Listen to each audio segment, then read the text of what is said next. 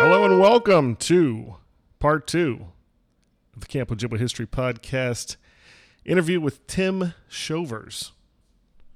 Not much to tell you about. We're just going to jump right back in here. Again, I will warn you though, there's a pretty racy story in this second part. So listener beware. Here we go.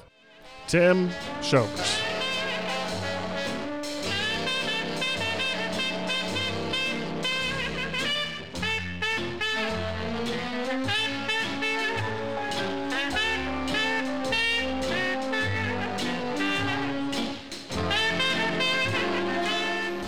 So far, with the guys I've talked to in the podcast, I've stayed with an older crowd.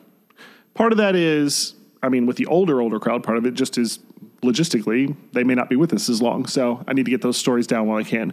Part of it, too, is I've kind of kept a distance from myself a little bit so that I could be a little more impersonal in these situations to be able to sort of just not know answers and ask questions or whatever. And Victor and Marco are the one exception. They're the most recent, and then I guess Stu, but even Stu, we didn't cross over or anything. So with Victor and Marco, I had a little experience. But this is very different. You were arguably one of my first favorite campers. Oh, thank you. We had some great times at camp. I remember very clearly, this is a terrible story to say, but you came and visited me at Cabin 2, and you're like, what's this magazine you have on yourself? I was like, you want that? And you're like, I really? Can I have this magazine? Absolutely. I vividly remember that. We don't have to talk about what type of magazine it was or anything, but, I was just passing a gift along. You and I hit it off to the point where after every Batman movie, the Christopher Nolan one's I would email you afterwards. Absolutely. That. So we clicked immediately. And for me, I came in as a staff guy, not being an Ojibwa guy, never being a camper. It took me a little time to click anyway. And so it was rare. I didn't have a lot of guys I clicked with early on. And so it was a big deal for me to have a guy, especially camper age, who we really did. We hit it off right away. Well, I feel for the non-Illinois people. I know what that's like. So that is part of why I was interested in being here and putting you on the podcast, even though technically you fall into the younger guy category. That relationship that we had meant a lot to me camp-wise. And so I wanted to be able to kind of get that down, so to speak. So thank you for that. Oh, yeah. Well, thank you. You were an excellent addition to camp, I just remember. I know you like to keep it impersonal, but you really took a lot of the rec hall guys, that's a hard job to fill. So, you threw in that Cabin 14 play and you were on top of it with Collegiate Week. So that was like an element that was, especially for those who love Collegiate Week to the extent of every single element of it running on time. Right. That was not underappreciated. Just so you know that. Yeah. I do like that even to this day, whoever is running the rec hall steps out of that door and yells the name of the school exactly like I did. So yeah, that was an established thing for sure. Stunt night, is that still as important and going on and with decent quality as ever? Yeah. Or what's the current status of stunt night? It's funny you ask it that way because we feel like Elliot and I particularly have an interest in trying to keep it fresh, keep it of a good creative quality. In my head, the creative quality has dwindled some, and I don't necessarily know why. Maybe, whether it's personality types, maybe it's cyclical. Elliot's theory is that they're never as good as they were. His HMS Pinafore stunt in 1971 is going to be the greatest stunt ever, no matter what. They're never going to reach that quality. Yeah. But probably the truth is there's always one or two good stunts and everything else is terrible. And it's always been that way. That's kind of the way he sees it. So we've tried a few things over the years. We tried were you there when we implemented the object? Where each coach drew an object? That was my first year. Right. And so the stunt had to be written about the object. My last year. That was my first year as a head coach. Right. We had we had tennis ball was our object. Yeah. Okay. That was a little, conceptually it was an interesting idea. It didn't really work. But we've tried some different things along those lines. We've taken it completely away from camp and school. Now you can't even reference even your school. Now you have to do other things. We brought it back to the school. We've gone back and forth. But I will say last year was a good sign. Last year was a good crop of stunts. There was one that I think Jesse Pollins wrote a stunt last year that I told him was probably the best written stunt I've ever seen. Now the Air Force stunt has been known as the greatest stunt in modern era. And maybe you'll remember this or not, but during the last rehearsal, a couple guys messed up their lines or something. And I said to Lee that day, I said, if you guys pull this off, it'll be incredible. It'll be the greatest stunt ever. If one guy messes up, the whole thing falls apart and you're going to just I remember this, yeah. And standing ovation the second the blackout hit. The entire place. Zach Sampson flubbed a line and then recovered immediately, though. Yes, and yeah, that was the only mistake we had. It was incredible. Yeah. So the best performed stunt I've ever seen, for sure. But there was a stunt last year. Jesse wrote a stunt that had such a subtle build to a great joke that was there the whole time that you just don't see that kind of finesse on the rec hall stage. Easily the best written stunt I've ever seen. So kudos to those guys. So it's it's coming back. Well, yeah, you mentioned like one or two.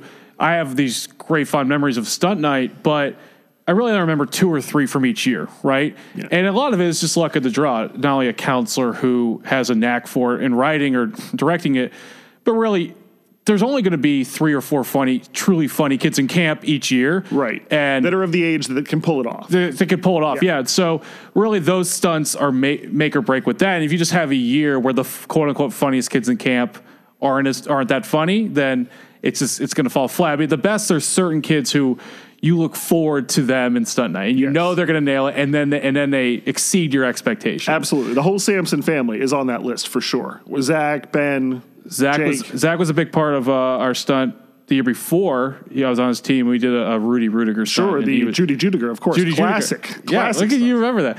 That's one of my favorite. That's one of my top 10s all time. Absolutely. There are a lot of stunts that I look back at, but Dr. Mursky was a stunt with Jeff Mursky in '99 for Army.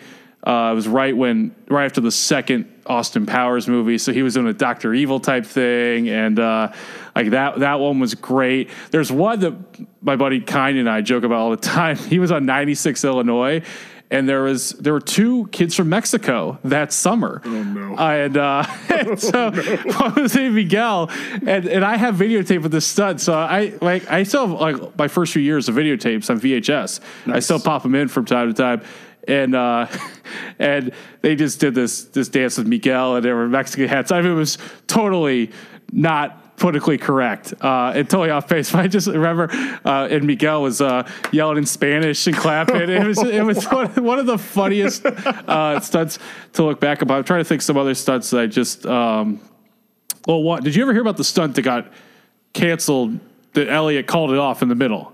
Well, now that has come to be a thing that has happened a few times now. Okay. But I think, is this the Navy stunt? This is 98 Penn. Oh, tell me more. Not 98 Penn. Sorry, was it? No, they were good that year with David Kay. I think this is 99 Penn, where Spotlight was a big part of the Spotlight in the back was a big part of it. Where first off, they were making fun of a counselor there who was not one of the more popular counselors at camp that year, and. There was a drop the soap joke, and it involved the spotlight moving away, and Elliot ran up and immediately that's it, we're done here. And I'd been at camp long enough to know that that doesn't happen. Right. So have you heard about Song Night? Has anyone told you about that? I have. And in fact, you don't know this, but now we have separated song and stunt again. So that now you may be talking about, are you talking about when it was separate? So my first 3 years we had separate song and stunt. So we've gone back to that now. How's that worked out? I think that has helped with the creativity. I think that's been a piece that we've done that has actually helped with the writing of the stunts, because they get the song out of the way. 2 days in, you're at song night, you're doing it, boom, boom, boom, and you can move on. Plus, you get an extra spot of creativity with the cheer, so you get a chance to. So do a little whatever. What's the rehearsal time like? They get so the teams are picked Tuesday. On Thursday night, you're going to perform song and cheer. So you have 2 rec hall rehearsals, and then however much time you can figure out. In 94 to 96, it was a little bit different, where it started right away, the rehearsals. Okay, so I would say Wednesday, you're doing song rehearsals. And I don't remember which nights they were. I want to say maybe Friday and Saturday night. But my point is, you never stopped rehearsing for song and stunt during collegiate week. Right. It was intense. And to the point where, back then, with every meal being weighted, so you're on this team and you're practicing song and stunt the entire time until the end, and you're eating every single meal together. So you spent a lot of time with your team back then. Yeah, that's also something they've changed because camp tended to get away from the cabin aspect over the last few weeks or last 10 days of camp. So now all meals are with your cabin. Okay, I was going to say that. Yeah. Okay, I'm so glad you brought that up, because I always felt that we should do that, especially as a guy not from Chicago. I'm thinking, these are my last few meals with Ojibwa people in my cabin for 10 months. Right. And yet I'm always spending it with kids older and younger with me who are just on my team. And I always thought that was a miss on camp's part. Yep. And I'm glad they went back to that. Do they still do this? This is my other big collegiate pet peeve. Do they still penalize kids for missing meds and infirmary during collegiate week? Well, missed meds, lost clothing. Missed meds and lost clothing are all of those sort of both in dirty cabins. They all fall into a category that I would call creative scorekeeping. And that is, if you can make the week a little, if a lost piece of clothing makes the week particularly dramatic in a certain way, maybe that lost piece of clothing comes into play. If a team is 35 points out a day to go, the clothing's never going to matter. Well, I always felt that with the clothing and the infirmary is that the lost clothing skewed young. All right. So, sure, of course. just 9-year-olds are going to miss their clothes more than 15-year-olds. And I always felt like it was an unfair punishment and full camp embarrassment to the few space cadets who just misplaced their towel or their shirt. When being a young kid on a collegiate team, anyone that's been on a prep knows that's a real tough thing when you're getting screamed at already all week from older guys. And then the infirmary thing, though I don't understand how certain kids who take their meds every day don't remember to take it. Like, that's just something, I'm sure you agree with me on this. Yeah. I'll just never understand. Right, absolutely. But there are some kids who, you get something, you got to start taking meds. I always thought, like, because then it goes on, the embarrassment continues. You got kids getting called out and paged to the infirmary. I just felt like you didn't need to have those penalties. I felt cabin cleanup should be penalized. Yeah. That I totally got. Like, this is the most important time of year. Let's not screw around with cleanup because kids are distracted as they were. But that was always a huge pet peeve of mine, and we wrote an editorial about that. That's fair. Yeah. Yeah.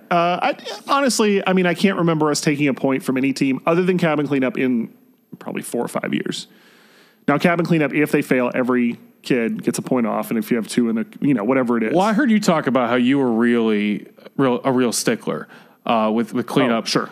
And this is one of those things where everyone looks back on their time was more intense. But I do cleanup was particularly intense my first few years at camp, to the point where you didn't get treats if you got an 8. Had to get a 9 or 10. Wow.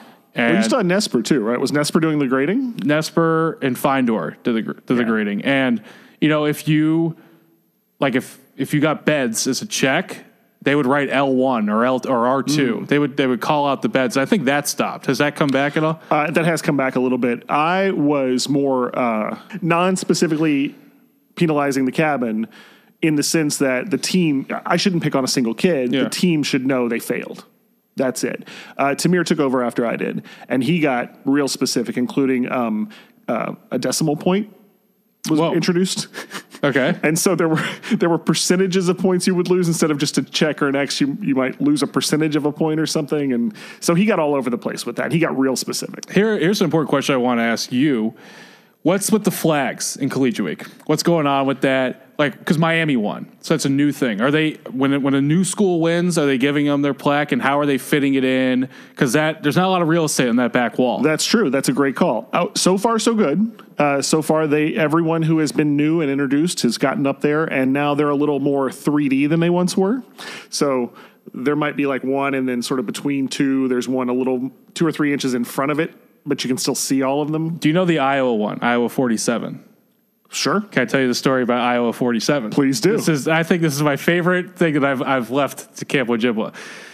One night, Michael Kine and I are in Cabin 14, and we are going through every champion. Kine and I, this was our thing to the point where, like, if you tell me who asked in 1940, I could tell you Northwestern because I know 40, 50, and 61. Like, I remember the groupings of those plaques. And we were going through it, and we couldn't think of 47 one night. And it was just like, no. And then we were asking everyone. No one knew 47. And we wake up early to go to breakfast, which you don't go to breakfast a whole lot in Cabin 14. No. I don't know if those have changed, but no, not really. And like, food didn't need to wake us up that morning. Let's put it that way. We run in the mess hall. We're sitting back there. We're staring at it, and we don't see 47 on the wall. And I'm like, there's no 1947 champion back there.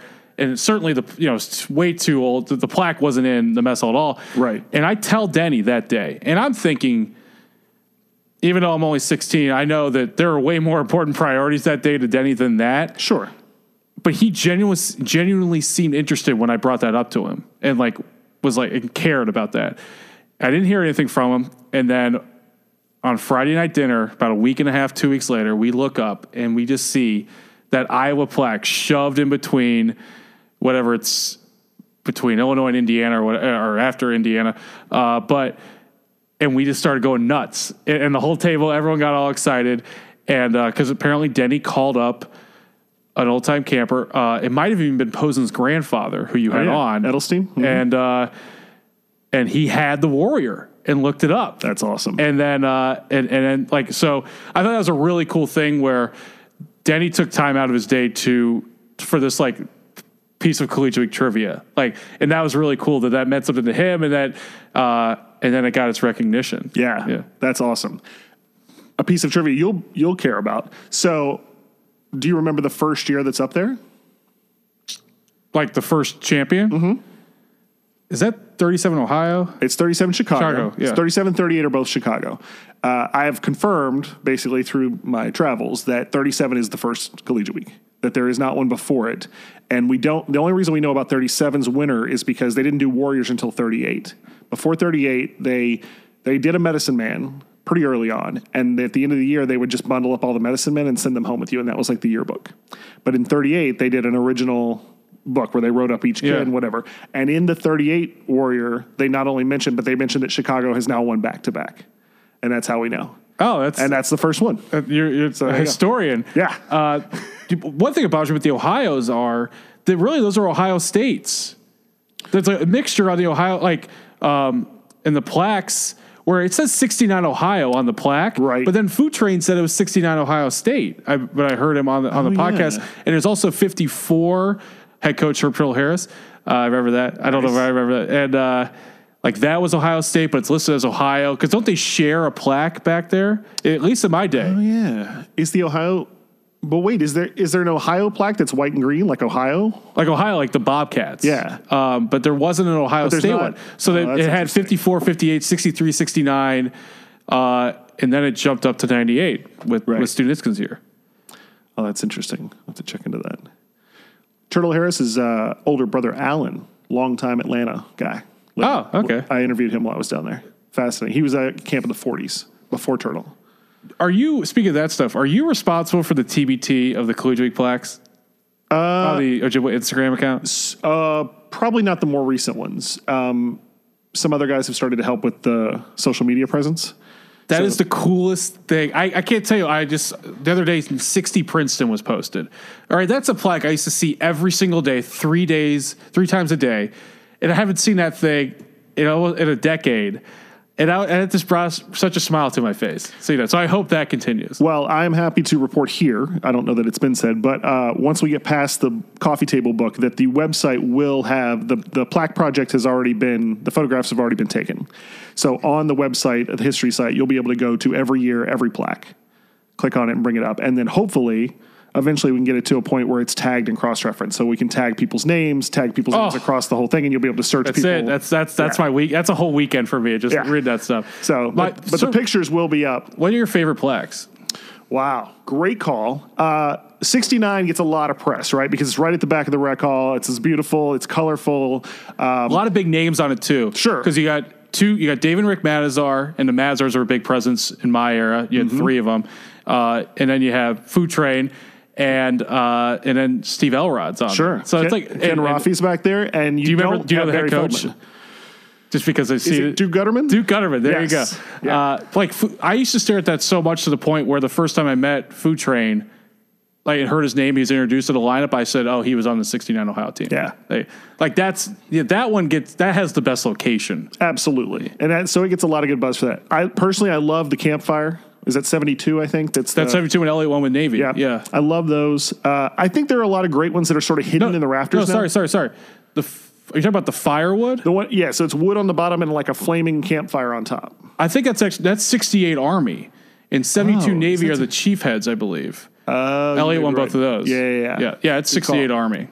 There's some fun ones hiding. I mean, there's the Wisconsin Badgers have a whole year to themselves. Yeah, in 88, but ironically, Illinois won. So Illinois' Collegiate Week plaque are the Badgers. My favorites, I think 92 and 93 are the best. Great location too, right in the middle of that mess hall. Oh, right, And sure. the way they incorporated the light from when Denny gets mad and it's too loud in the mess hall to the sun, the sunset overneath the above the waterfront with 92 Illinois, I just love. And the 93 Princeton, I think is a really good one too. My favorite collegiate week plaques, I love 86 Alabama, where they're the rec hall. Sure. And then the cabins are the other champions. I have a little bit of bad news for you. Those have been condensed. They are no longer 4 panels long. They are 1 panel long. All the names have been moved, but Okay. I could have gone without that piece of information, but 83, the lily pads with Cal Berkeley. Oh, sure. Those are classics. Those are good ones. And with those, though, you have to have the Indian in the canoe. Those, is that 79, I think? That's an Illinois year, so it's either 71 or 79. It's the water on the bottom and then the guy in the canoe with the headdress on top. Those are the frogs to go together. Michael Kai and I used to do virtual mess hall trivia to each other, where we'd be like, all right, so I'm over here, and then I get a glass of water, but then and then you had to figure out what plaque you're at. I love, what other plaques do I love? Mine, 96 Harvard, we have a terrible location. We're on the bottom, right by the plates. They basically tried to hide you. And what are some other? Oh, my favorite is 90 Air Force. Okay, they won. Seth Marks was actually on that team. To the point where there's not one, but 2 slogans on the plaque. Tell me which plaques are they? 90. I don't remember what they are. It's like? All you got, and it's all right to get knocked down, but it's not all right to lie there. Like, I don't know how they got two slogans on there, but they somehow did. Nice. And then I also, right along the wall, so the wall that separates the mess hall from the kitchen. Right. There's some really faded out plaque that has a prep week on it. And Georgia Tech won prep week that year, which as an Atlanta guy, I always enjoyed that thing. Yeah. And I never really found out the story about prep week. And in those days, prep didn't really play leagues. So prep because they weren't big enough and their age ranges were all over the place because you could come to camp at 5 or 6. Yeah. And so it was hard to put together a league of 5 and 6 year olds with 10-year-olds and whatever. So what they started to do was that was the beginnings of finding ways for them to compete and have a plaque. Because when you look back at those old ones and you see Watermelon League, that's just softball in the 50s and 60s. But that's because it was the oldest kids' softball. So then there would be soccer and basketball also. But that was just basically older kids. And Collegiate Week was only varsity and junior varsity, no prep. You've done your research. I'm impressed. Sure. With that with softball, very little Ojibwa presence in Atlanta. I mean, we're talking minuscule. Sure. But I remember growing up at the club we belonged to, there was this guy called the Tan Man and Silver Dollar Al, all right? And I even forget his last name, but somehow my dad in a conversation with him found out he went to Ojibwa, all right? Silver Dollar Al may be Alan Harris, Turtle's older brother, very much so. Is he really tan? He's really tan. Okay, then this is it. All right, that's awesome. He had not one but 2 nicknames. The only person in the club who had a nickname, and he had 2 of them. So my dad asked about Ojibwa, and he said, back in my fucking day, we only played fucking softball. Every morning, every fucking afternoon, every fucking night. Now we didn't play fucking volleyball. We didn't play fucking nukem. We didn't play fucking soccer. It was I got it. Softball used to be a really big deal at camp. I get it. Softball was always my favorite sport, though, but basketball was clearly the most important of my time. Right. And from what I'm hearing, that has not changed in the slightest. Yeah. And I mean, look, we can talk it's Jordan. It's just Jordan. It's simply Michael Jordan. Michael Jordan created the change to basketball being the important sport and to being the individual sport. I mean, is it okay to say that in an ESPN radio station? No, yeah, absolutely. Yeah. Arguments. He created, and then Chicago kids, by lineage, Kobe created the be like Mike. Don't be like the team, be like Mike. Be the individual player. So that became, now you could go out and you and I both went out and shot hoops all day, every day. We'd go out after school, we'd shoot hoops. You'd shoot it in the yard, you'd go to camp and just shoot hoops. Why? Because you want to be that player. You're that guy. Now we love this guy. We love watching this guy play basketball. Now I can be a guy. I don't even have to have a whole team and be the guy. And it changed, making that sport that much more popular. Does Watermelon still play at first activity in the morning? Absolutely. I'm glad that tradition continues. Even to the point where, camp goes on, it's the 3rd week or it's the 6th week, and you got lake courts, and you kind of drag yourself out there. It's a lot of games. But, Watermelon morning basketball is a great tradition. But softball, for me, I just absolutely love 16-inch. Did you play 16 in Atlanta at all? Or did you like bring it back and like try to show people how to play or anything? I would bring it up. They look at me like I was an alien. Yeah. Like, what do you mean no gloves? I mean, it is. I play softball here, but it's let's just call it a 12-inch Sure. and with gloves. I mean, I really think 16-inch. I don't even think it would exist in Peoria or Springfield. I think it's truly a Chicago thing. Yeah. Yeah, it's great to hear these guys going all the way back. 50s, 40s, 30s guys. Yeah, 16-inch softball. That's Chicago ball. All the way back, these guys talk about it. It is I mean, just think about it. I mean, you're playing softball with your bare hands. Yeah, you need a ball and a stick. That's it. Now you're playing a game. One of my favorite things of camp was I got to pitch in the Trojan Spartan game, and I pitched in an SC game once. Being a pitcher, that was so cool. I took that thing so seriously being a pitcher. But it's funny, like your pitcher at softball is one of the most unique positions at Ojibwa because it's a very important position.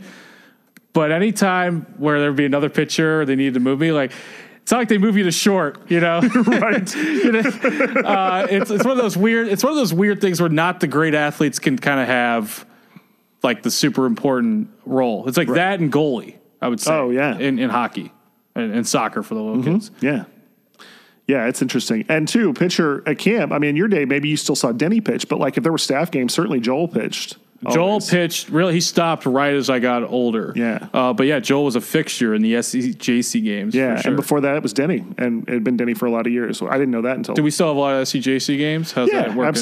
Absolutely. The directors have understood, let's step back a little bit and let the boys play. But absolutely still a lot of good challenge games and JC 14 games. And you know, it used to exist, and this stopped. This happened in my first 4 or 5 years. It used to be a soccer game, all right? A staff soccer game. Have you heard about this? I don't know. On the far fields. Okay. All right. So this stopped in 98 or 99. And it was U.S. against foreigners. Nice. All right. And it was intense. All right. And they didn't just play on far field one. They would put the goals. Oh, go long ways and play the whole. Yeah, go long ways. So one goal would be in far field one goal would be in far field three. And then there'd be sidelines. And so you'd have basically the entire camp on the U.S. sideline. And there'd be 4 kids who didn't have a passport yet or whatever. We were on the rooted for their foreign staff. That's amazing. And it was really intense. And guys got hurt.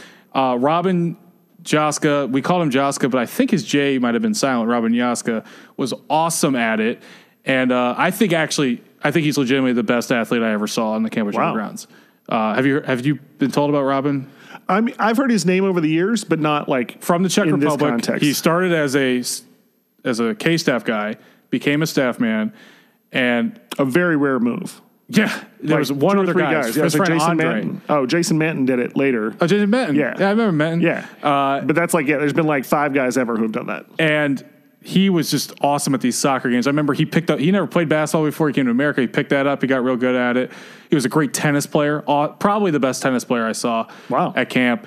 And those games got super intense. There were fouls, and you did not miss that game. And the chants got real intense, but I think the game got so crazy that camp kind of pulled back on that one. Yeah. But it was really fun to see the foreign staff who, you weren't involved in a lot of things at camp. Right. This was their moment in the sun to shine. Right. And you would see wow, I didn't know he was a good athlete. Right. And you would see how big a soccer was to them. It was all right, enough of this basketball and softball stuff. Let's Right. play the real deal for us. Yeah.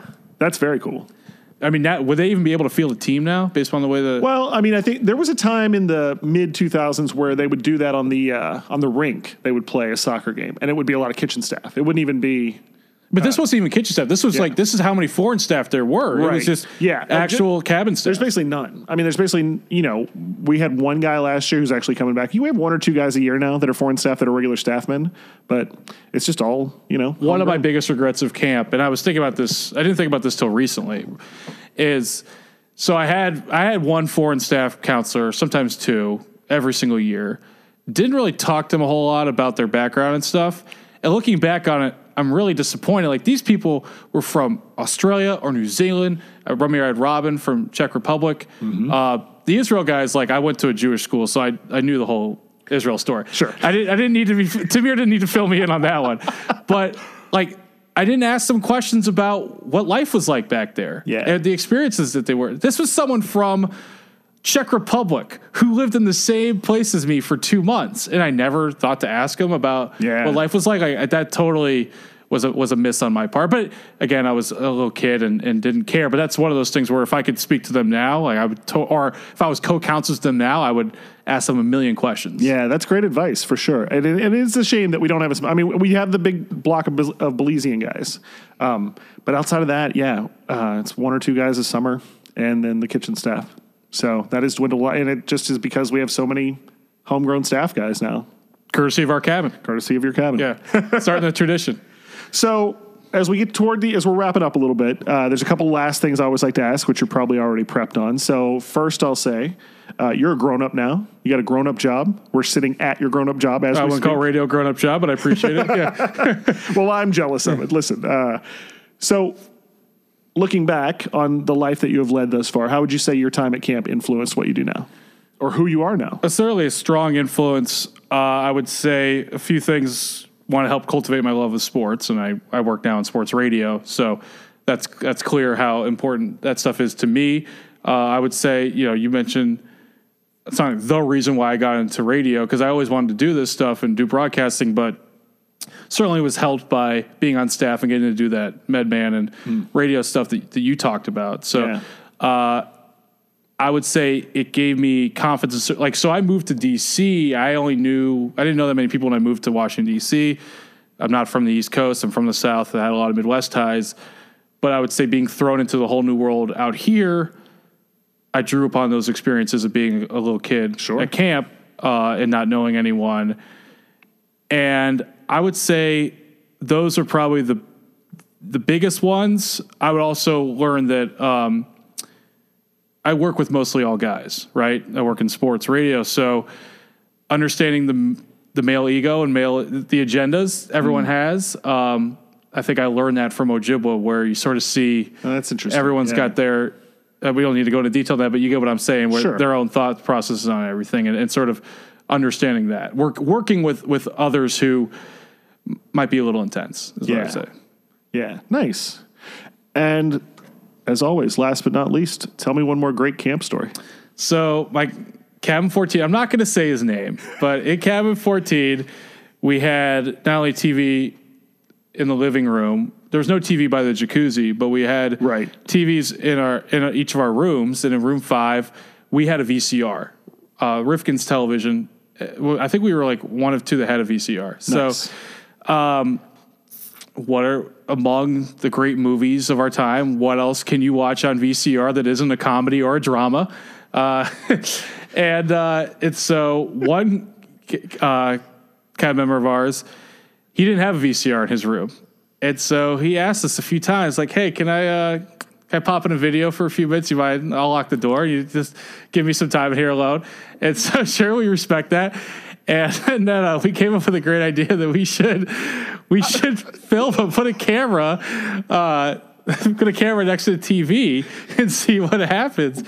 And I love that you're telling this story. And we hid the camera and got the whole thing on video. And now when you don't see him end, so there's that. But before he walks out back into the living, and everyone knows what he's doing, you see him take time to put his hat on all a certain way, and incredibly embarrassing. And then a few days later, we waited till the right time. He went in the shower, and right as he got out of the shower, he popped in the recording. We were able to sync up, and so on the TV, he walks out, and he sees video of himself doing it. And it was, talk about a hysterical story that you'll never forget. That's amazing. Well, listen, man, I cannot thank you enough. This has been awesome. Oh, this has been great. It's been great. The pleasure's all on this side of the mic. Please. Thanks. Yeah.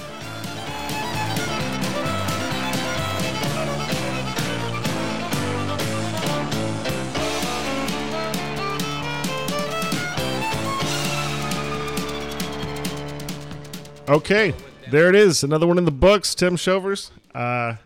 2 parts, great talk. Obviously, I had a great time. I think Tim had a great time. We really enjoyed hanging out together, getting to talk about camp, telling some pretty crazy stories. It was awesome. As always, if you want to get in touch with the podcast, you know how. Drop me an email, Christopher@campojibwahistory.org. or just swing by the website. Check out the new homepage. Pick up your brick if you have not done so already.